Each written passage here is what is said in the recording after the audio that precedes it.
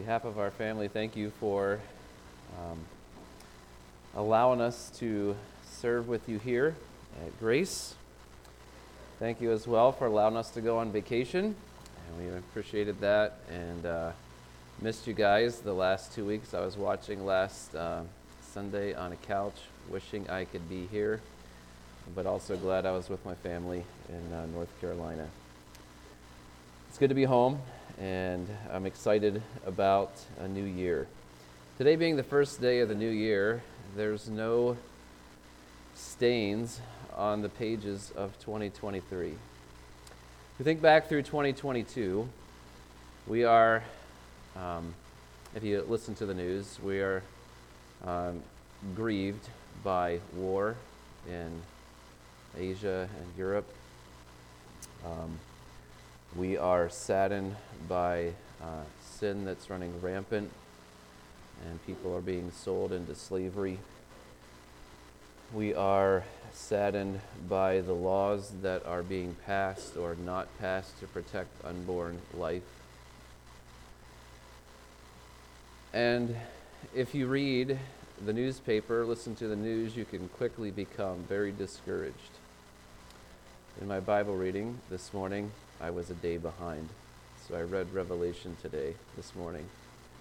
And let me tell you, Revelation is an amazing book. If you know and love Jesus Christ. That book starts with the revelation of Jesus Christ and ends with, "Come quickly." Come, start this process that is eliminating sin from the earth and making all things new. We are going to prioritize God's Word this year as a church, and we'll encourage you as best we can together to study God's Word together.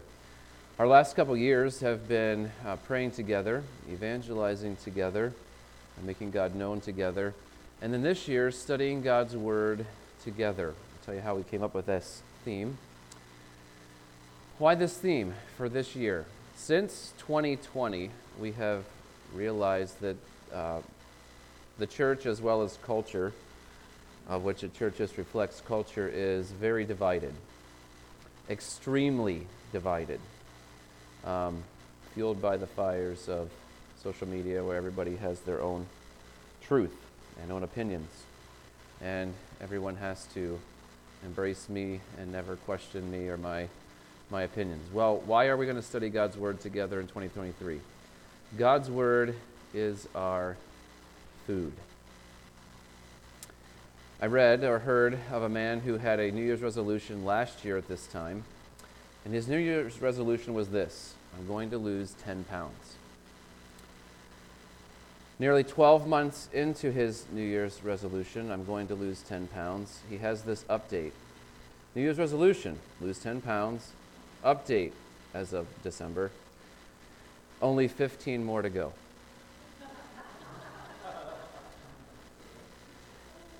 So, he went the wrong way. Usually if you go to the doctor and you want to lose weight, he's going to first question your diet. And this is not the greatest time to talk about food right after we've had holidays of Thanksgiving and then Christmas and New Year's. But God's Word is our spiritual food. We saw at the beginning of our service, it's a lamp unto our feet, a light unto our path. But God's Word has to be our daily bread. It's our food. Studying God's Word as part of our theme is a learned skill. When we are first saved, we don't know how to study God's Word. When children grow up in our homes, they don't know naturally how to study God's Word. Studying God's Word is a skill that we have to learn, and so as a church, we're going to do this together and learn this skill and hone this skill. And even if you are very learned with how to study God's Word on your own, there's always more to learn. It's like being a master craftsman, and you can always get better, or a master artist, or a master chef, or a master mechanic or master construction worker. Whatever your master is, there's always room for improvement, and we're going to study God's Word, and we know it's a learned skill. And then together. Together is how the church functions. Last week when I sat on a couch watching a service, I wasn't with you, and it wasn't as pleasant as it is today. I didn't get to come in the lobby and see your face. I didn't get to talk with you about Christmas or getting together with your family. I didn't get to pray with anyone anyone from here last Sunday. I didn't get to sing along. If I sang, you wouldn't know it or not, because I was in North Carolina. And I could barely tell, other than the song leader, who else was singing. Together is how the church functions, and we need to be together. Online church is only for if you're sick or on vacation. It is not a replacement for week by week. We need to be together as God's people. It's God's plan for us to study God's Word together. This is how we function. It is always, these are God's people as a church called out from among the world and placed together in a body. And all of the pictures in the New Testament talk about the church being together. So together is how the church functions. So we're going to look at Psalm 119. And this month, the first 4 Sundays of this month, we're going to explore this theme of God's Word, studying it together. And Psalm 119, you may have not heard a whole message on the whole psalm, so I don't think I could do the whole psalm in 1 week. So I'm going to do it in 2 weeks. And that's still a lot of verses. So I'm not going to have a lot of comments. I'm going to do a lot of reading from Psalm 119. It's poetry. You'll see, I think there's 9 different references, ways, synonyms for the Word of God. And you'll see just about in every section of this psalm that there is one of these synonyms mentioned. Every verse except for one verse in Psalm 119 has a reference to God's Word. And it's probably written by one person who's well educated. If you want to learn the Hebrew alphabet, you look at Psalm 119 and you'll see the 22 letters of the Hebrew alphabet are the titles of the 8 sections of 8 verses. And if you looked at Hebrew of this, it's a very beautifully written psalm because the first verse of all, or the first letter of all the verses 1 to 8 start with the Hebrew letter Aleph. Verses 9 through 16, the first letter of every verse in the Hebrew Bible begin with the Hebrew letter Beth, and then continuing on through all 22 letters. So as someone who is highly educated that wrote this, we don't know who it was. It's also someone who wrote this that had much of the Old Testament probably already written. So Moses was highly educated, but he was the first writer, maybe Job, of the Old Testament. So probably not Moses because of all the references to God's Word and God's commandments and God's statutes and precepts and rules and testimonies. It probably is someone who had access to much of the Old Testament. So someone writing this later in the Old Testament time frame. And I heard the name Daniel when probably 15 years ago, and studying Daniel and studying Psalm 119, it matches very, very well. It could be Solomon, could be Ezra, but when I heard Daniel, that stuck in my mind. I'm not going to say, just like we don't know who wrote Hebrews, we don't know who wrote Psalm 119, but someone who had access to God's Word. It's also, you'll notice in Psalm 119, a progression of someone's life. And you'll see a looking forward in the first several sections here of I will. You'll see this over and over again. So here is a young man looking and observing life, and what we can gather through this whole psalm, and why I chose this psalm to do these first 2 weeks, is the priority of the Word of God is front and center. And why the priority on New Year's Day? Well, every new year you're going to prioritize your life. You're going to reprioritize your life. You're going to look back at last year and say, okay, if I wanted to lose 10 pounds and I gained 5, Something went wrong.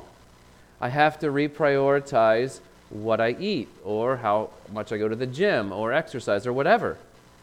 I've got to change something. And you look at your schedule, you look at your calendar, you look at your days off, you look at your free time, you look at your job. You're going to have to reprioritize your life, and New Year's Day is one of those days where you can't get around it.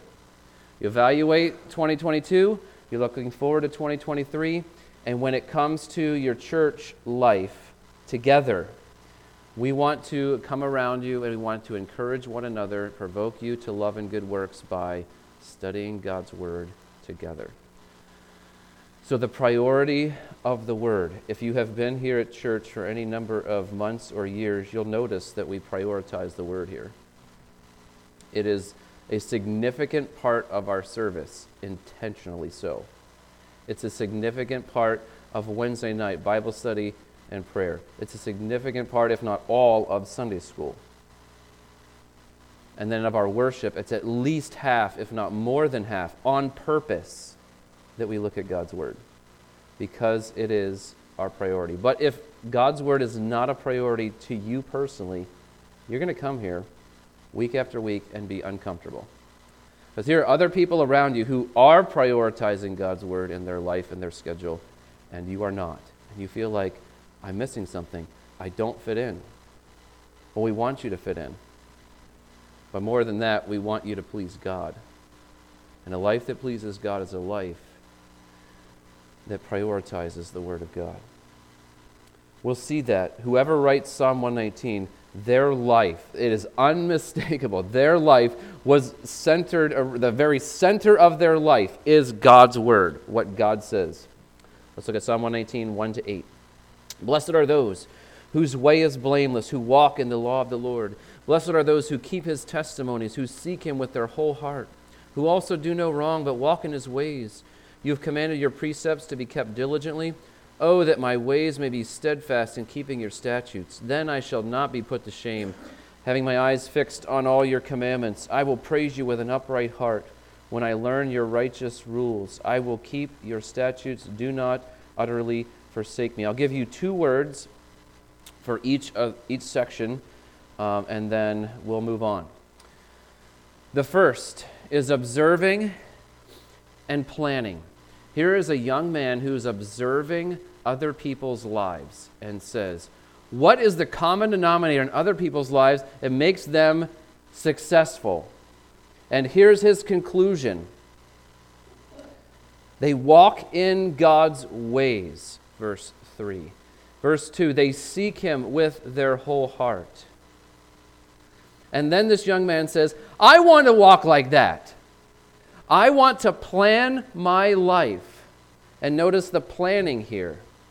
He says, oh, that my ways may be steadfast in keeping your statutes. So I want my ways to be steadfast in keeping God's Word. Statutes are His rules, His regulations. I want my eyes to be fixed on your commandments, all your commandments. I'm going to praise you. I will praise you with an upright heart. And I'm planning to learn your righteous rules. And I will keep your statutes. Whenever I learn something, I'm going to obey it. Do not utterly forsake me. So this is a prayer. You'll see a lot of prayer language in Psalm 119 as the psalmist talks to God about God's Word and the priority. He is observing other people. He's also planning. And these words, I chose different words for this, but you'll see these themes keep coming back. So I could repeat some of these words like observing in the second section here too, but I'm not going to. I tried to do my best to give you 2 other words for each section here. Verse 9.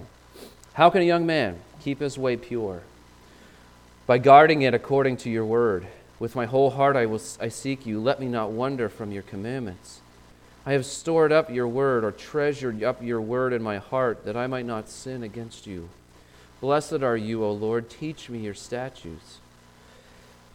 With my lips I declare all the rules of your mouth. In the way of your testimonies I delight as much as in all riches. I will meditate on your precepts and fix my eyes on your ways. I will delight in your statutes. I will not forget your word. What is he doing here? How do we know it's a young man? Because he says in verse 9, how can a young man keep his way pure? If you're a young man or a young woman today, and you look at our culture and say, okay, our culture is not pure. Purity is not a priority in our culture. But how can I be different than my culture? How can I keep my way pure? Oh, by guarding it according to God's word. So he is seeking God. He's also delighting in God. Verse 11. We have learned this in King James. Probably I have thy word have I hid in my heart. You hide things that are important. You put things in a safe that you want kept, that you treasure. Your treasures you don't leave laying out on a counter or on the dashboard of your car in a busy city when you park. You hide treasures. And here's the picture. I have stored up, or I've hidden, I've treasured up your word in my heart. Why? So that I might not sin against you. He meditates. Look at verse 14. In the way of your testimonies I delight as much as in all riches. God's word is more important than finances, wealth. And then verse 16, I will delight in your statutes. So here is someone who is seeking God, and he's delighting in what he's seeing. His heart is growing toward God. And what is the cause of this? How much he spends time in God's word. God's word is a priority for this young man.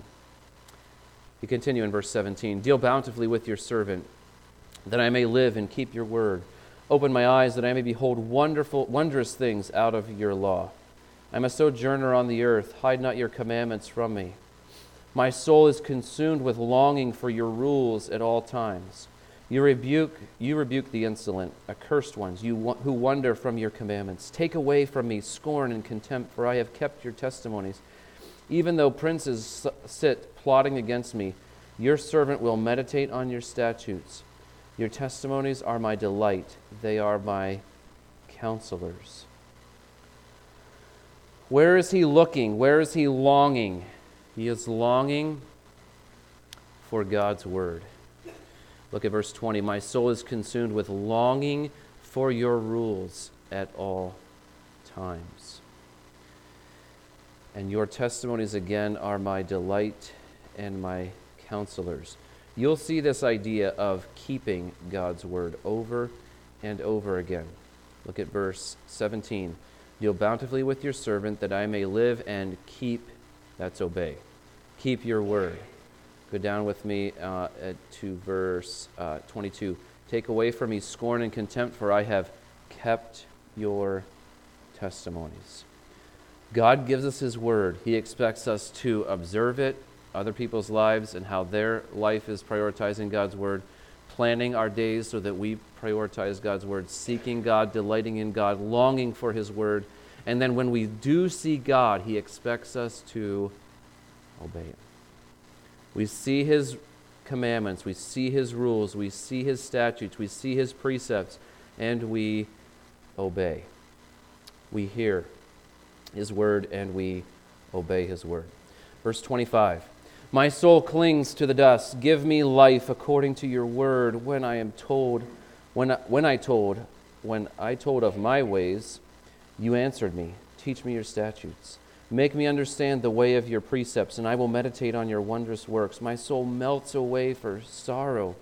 Strengthen me according to your word. Put false ways far from me, and graciously teach me your law. I have chosen the way of faithfulness. I set your rules before me. I cling to your testimonies, O Lord. Let me not be put to shame.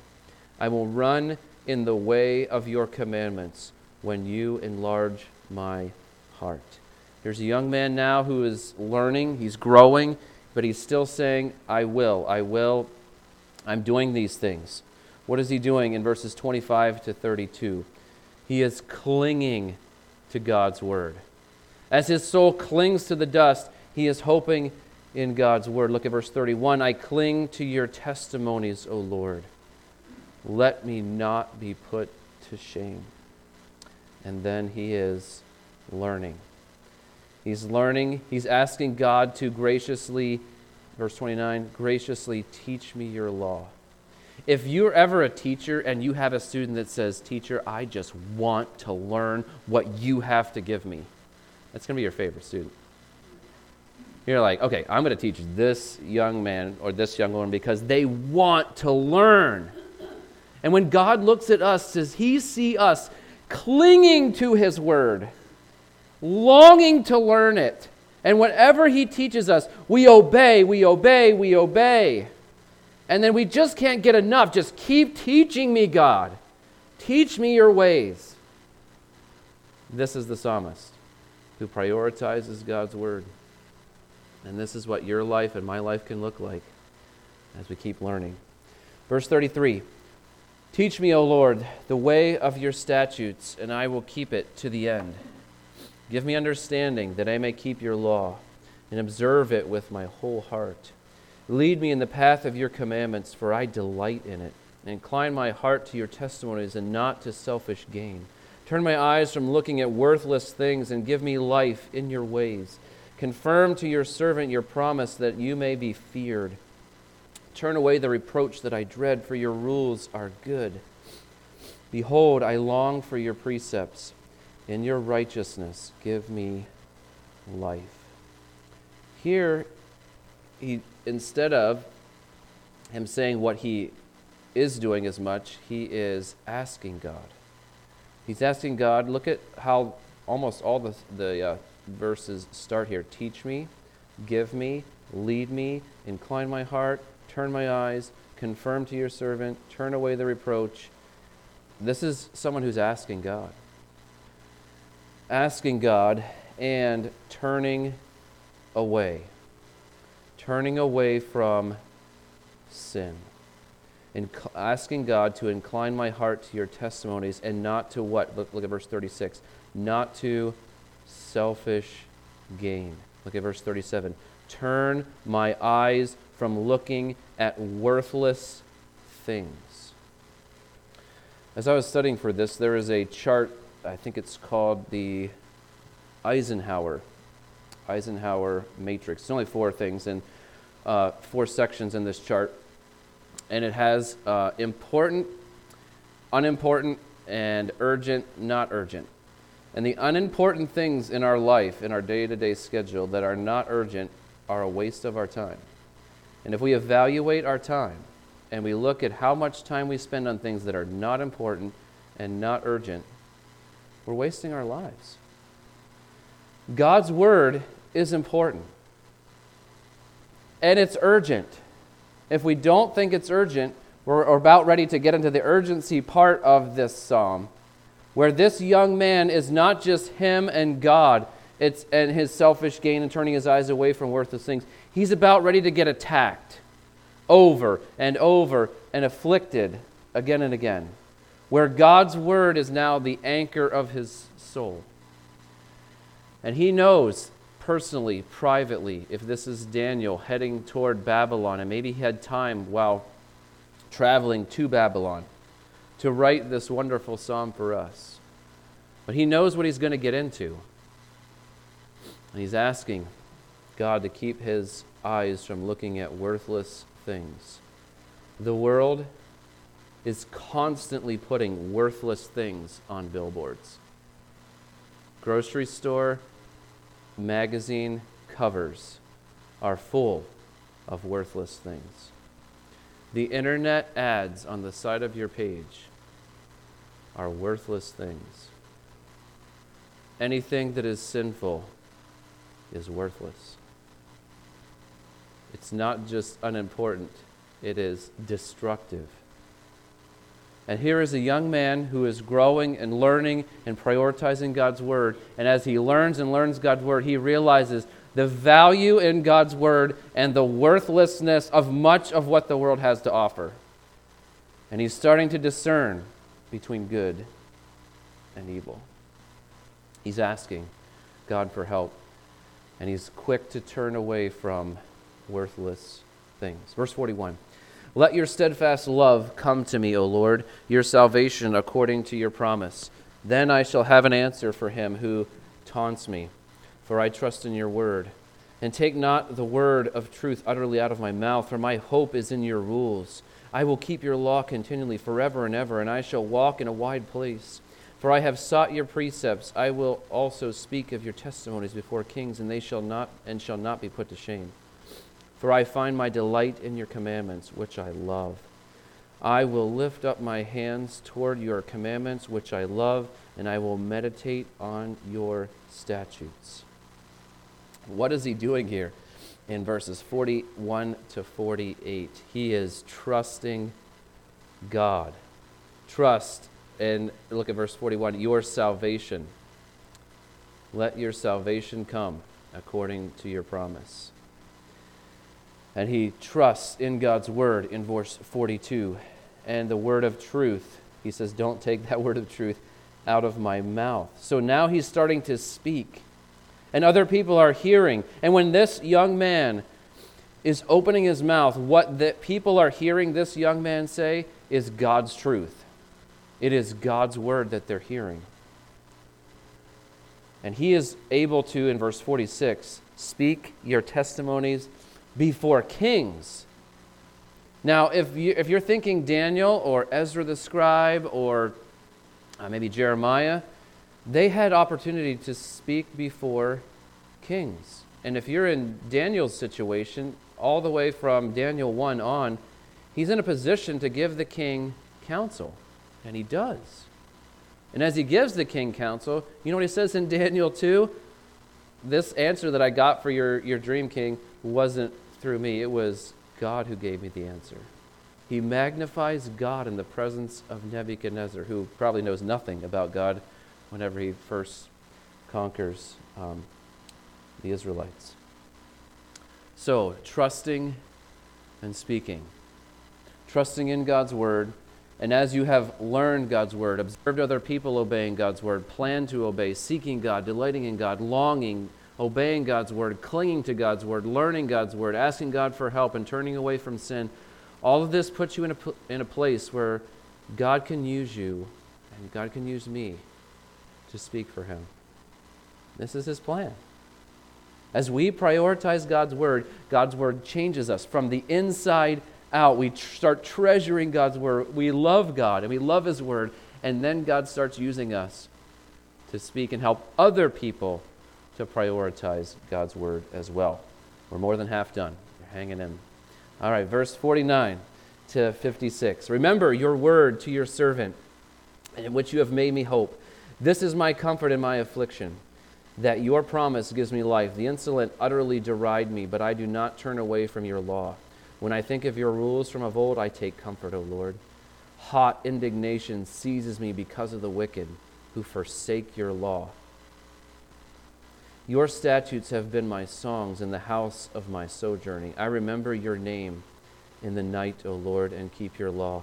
The blessing has fallen to me that I have kept your precepts. There's some rich text of Scripture here. Now I'm going to change from the two ing words to, notice now here's, let's say, a middle-aged person, man, who from his youth, several decades now, his life has been consumed with God's word.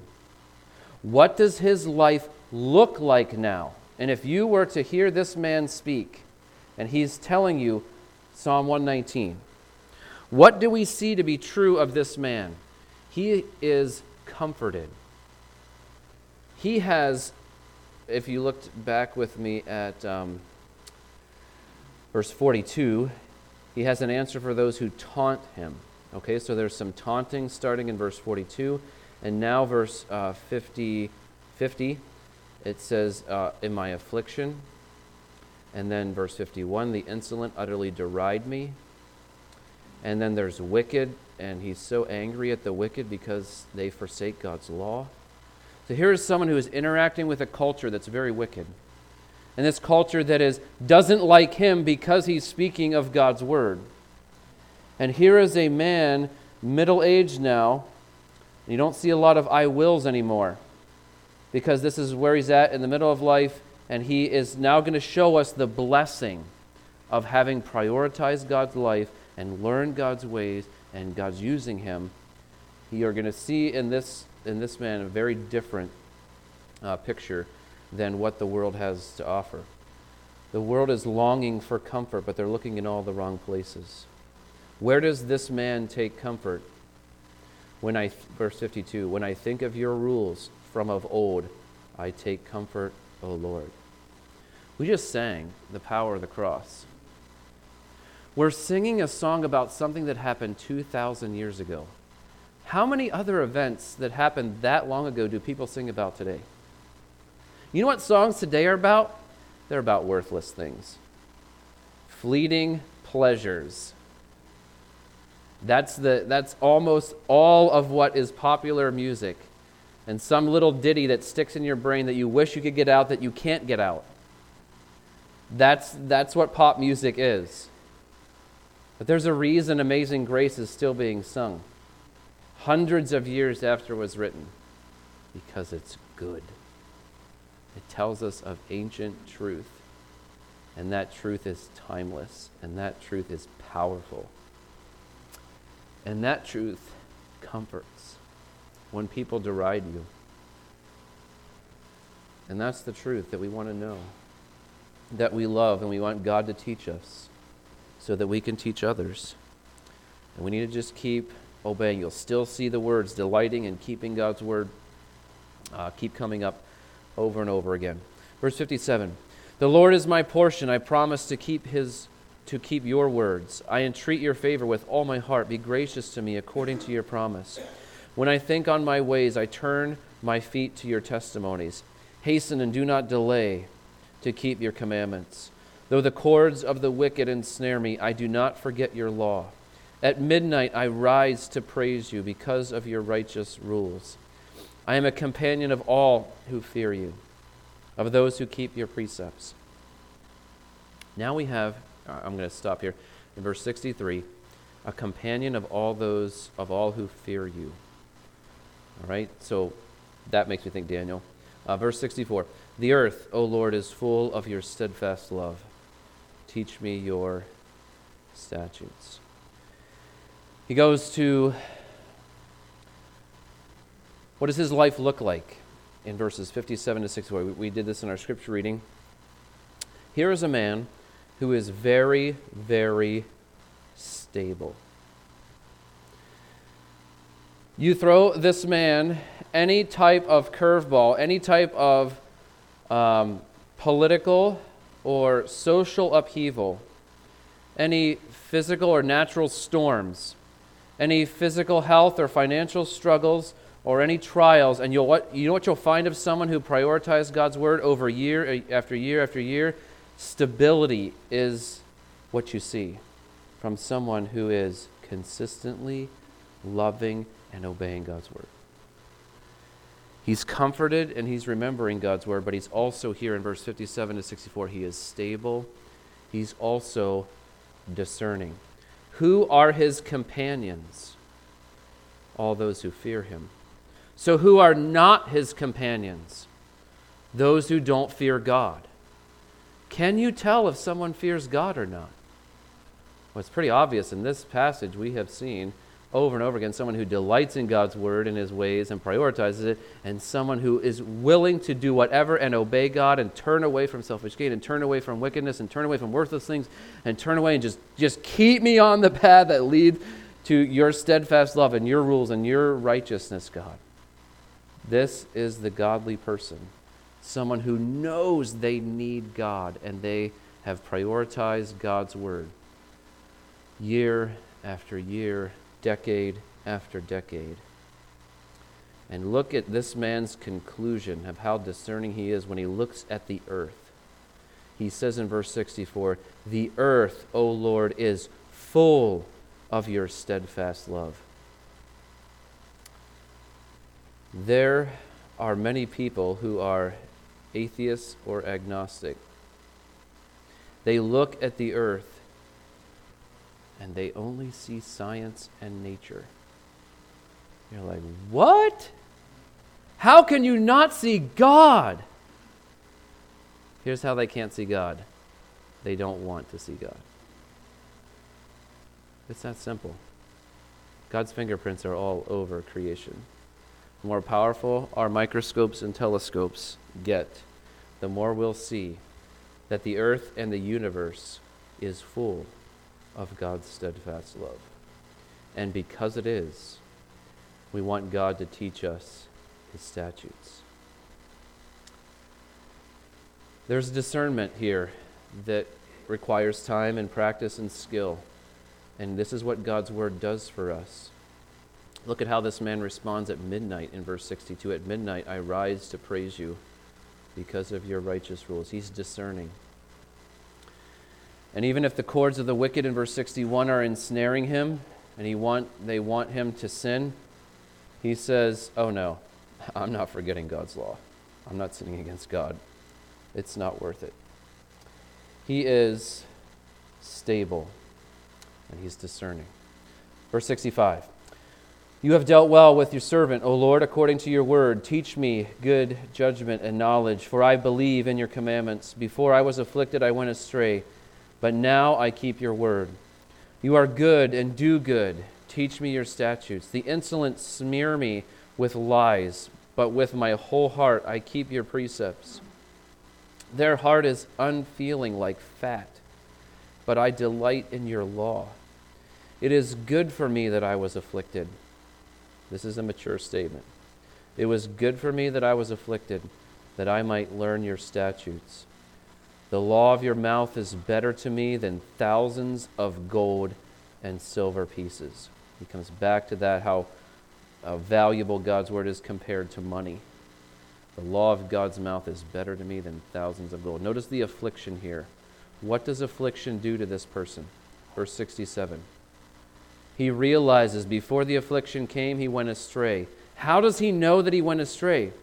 Because he disobeyed God's word. And now he keeps God's word because the affliction helped him to see that he was going astray. And then when the insolent smear him with lies, he is just even more determined with his whole heart, I'm going to keep God's word. And then he comes to the place where he says, it was good for me that I was afflicted.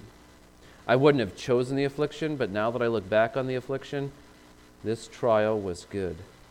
And here's why it was good, so that I might learn your statutes. It helped me to learn God's word better.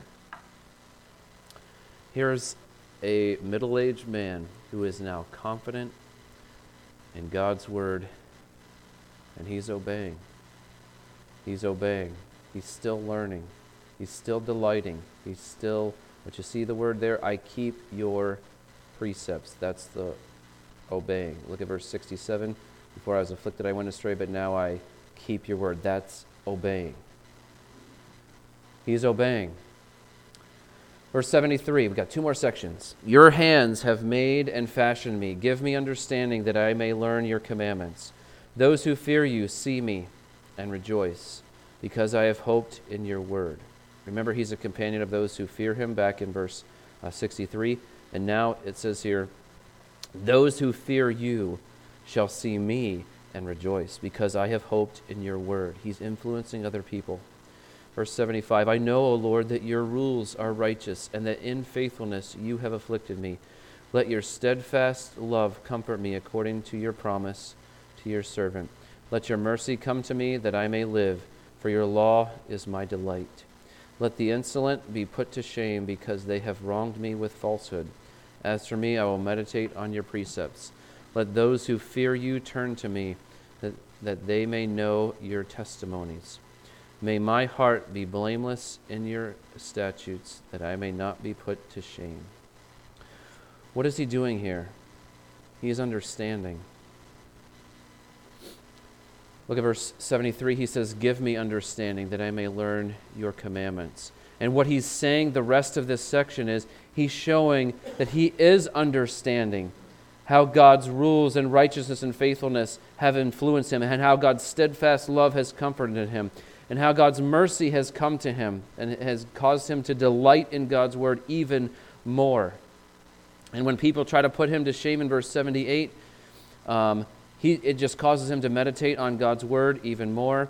And those who are fearing God are turning to him so that they can learn God's testimonies in verse 79, but also in verse 74, those who fear God also shall see him and rejoice. And here's what their rejoicing is, because they're seeing in this man a hope in God's word. Here's a man who is understanding life, and now he's influencing other people who are fearing God. It's a wonderful place to be when God's word is a priority in our lives. Final section, verse 81. My soul longs for your salvation. I hope in your word. My eyes long for your promise. I ask, when will you comfort me? For I have become like a wineskin in the smoke, yet I have not forgotten your statutes. How long must your servant endure? This sounds like lament, right? How long? When will you judge those who persecute me? The insolent have dug pitfalls for me. They do not live according to your law. All your commandments are sure. They persecute me with falsehood. Help me. They have almost made an end of me on earth, but I have not forsaken your precepts. In your steadfast love, give me life, that I may keep the testimonies of your mouth. This is probably one of the darkest sections of Psalm 119. Notice how this man really needs comfort. In verse 82, he feels like a wineskin in the smoke, or we would say like a piece of plastic in a fire. It's shriveling up. Or how long do I have to endure this persecution? And even in the midst of persecution, where is his focus still at? It's still on God's word. It's still, I have not forsaken your statutes. I've not forgotten your statutes, in verse 83. And in verse 88, in your steadfast love give me life. This is where the good life is, in the presence of God and his steadfast love flowing through his word to his servant who is fearing God and obeying God and delighting in God and knowing God. Here's a man who is focused and connecting. Now look at the left side of these words. Comforted, stable, confident, understanding, and focused. If anyone said these things about you spiritually, that would be a wonderful compliment, wouldn't it be? This is what the priority of God's word leads us to. It leads us in comfort. It leads us to a stable life. It doesn't matter what's going on around us. It leads us confident. It leads us understanding. It leads us focused. And our final word on the right side of 81 to 88, connecting. Why did I choose that word? He's understanding and connecting how the pieces of struggle and promise and God's word and persecution go together, and how he is looking and not forsaking God's word. And he expects God to give him life in God's steadfast love. And why does he want God to give him life in his steadfast love in verse 88? So that he can do what? So that I may keep the testimonies of your mouth. Okay, you keep giving me steadfast love, God, and I'll just keep obeying you. I'll just keep obeying you. There is a man who is focused, and he knows how to turn trials into opportunities to cry out to God, to see God work. And as hard as life gets, God does not forsake his people. How do we know God doesn't forsake his people? We have the word. Use the word.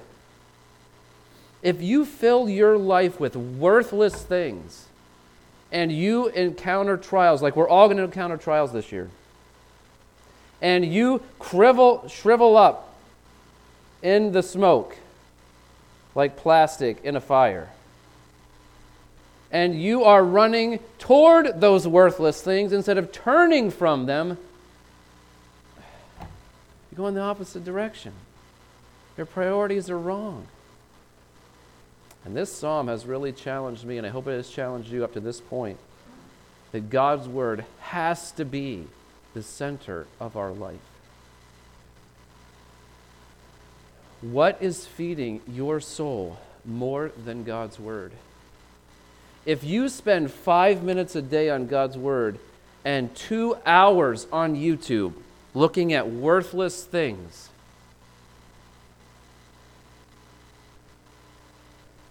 when the trials come, you're going to shrivel up. And your solution is to run to more YouTube. Now, you don't have enough worthless things, so you run to more of it.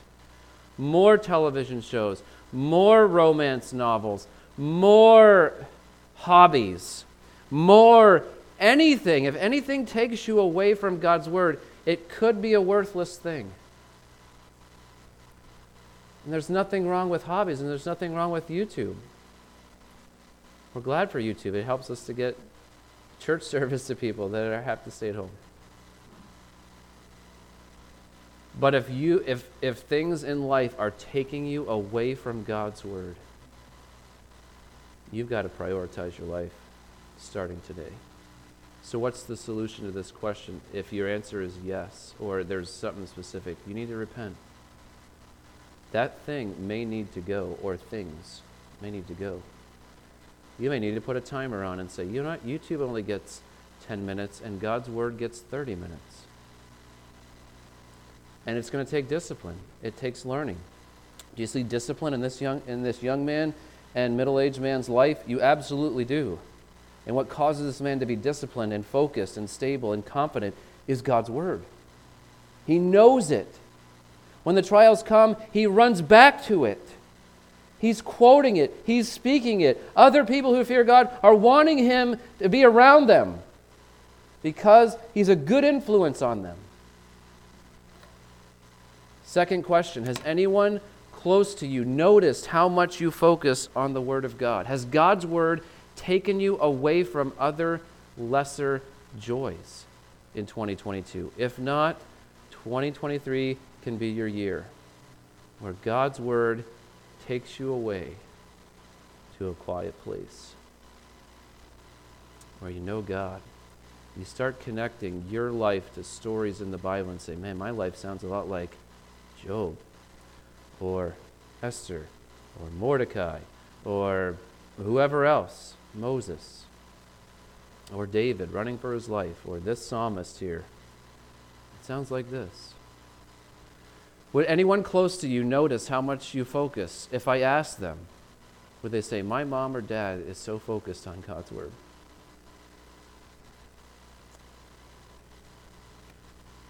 My brother or sister knows God's word. Final question. Will you commit to study God's word privately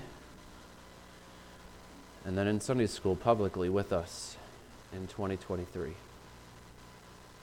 I don't know how to make it easier for you. We have thought about as elders, like how do we encourage our church to study God's word with us? And this is what we came up with. All right, if you've got a better solution, let us know, and we'll do that in 2024.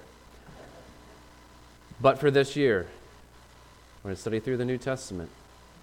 If one chapter a day is not enough for you, read Matthew 1-5 every day. And answer the questions. And be ready to interact as we learn together. And you will see that the living word, Jesus, and the written word are the same. Same benefits. If this psalmist could have what you have, a New Testament, how would he have spoken differently? Unbelievably better what we have compared to what this psalmist had. And still he loved God's word. Still he delighted in it. Still he longed and clung and obeyed. And nothing could take his focus off of God's word. That's where we need to be in 2023. Let's pray. Our Father, thank you for our weaknesses. Thank you for the trials that you've given us in 2022. Thank you for the affliction that has caused us to realize that we don't have the answers. We don't have this. We're not all set. We need you more than ever. We just haven't realized it before. I pray for those who are atheists, agnostic, and far from you. They don't fear you. I pray this would be the year where faith would come by hearing, and hearing from the Word of God. Pray for those Christians here who have not prioritized God's Word and have given all kinds of excuses to you, and you're not pleased. You see that in their lives. You know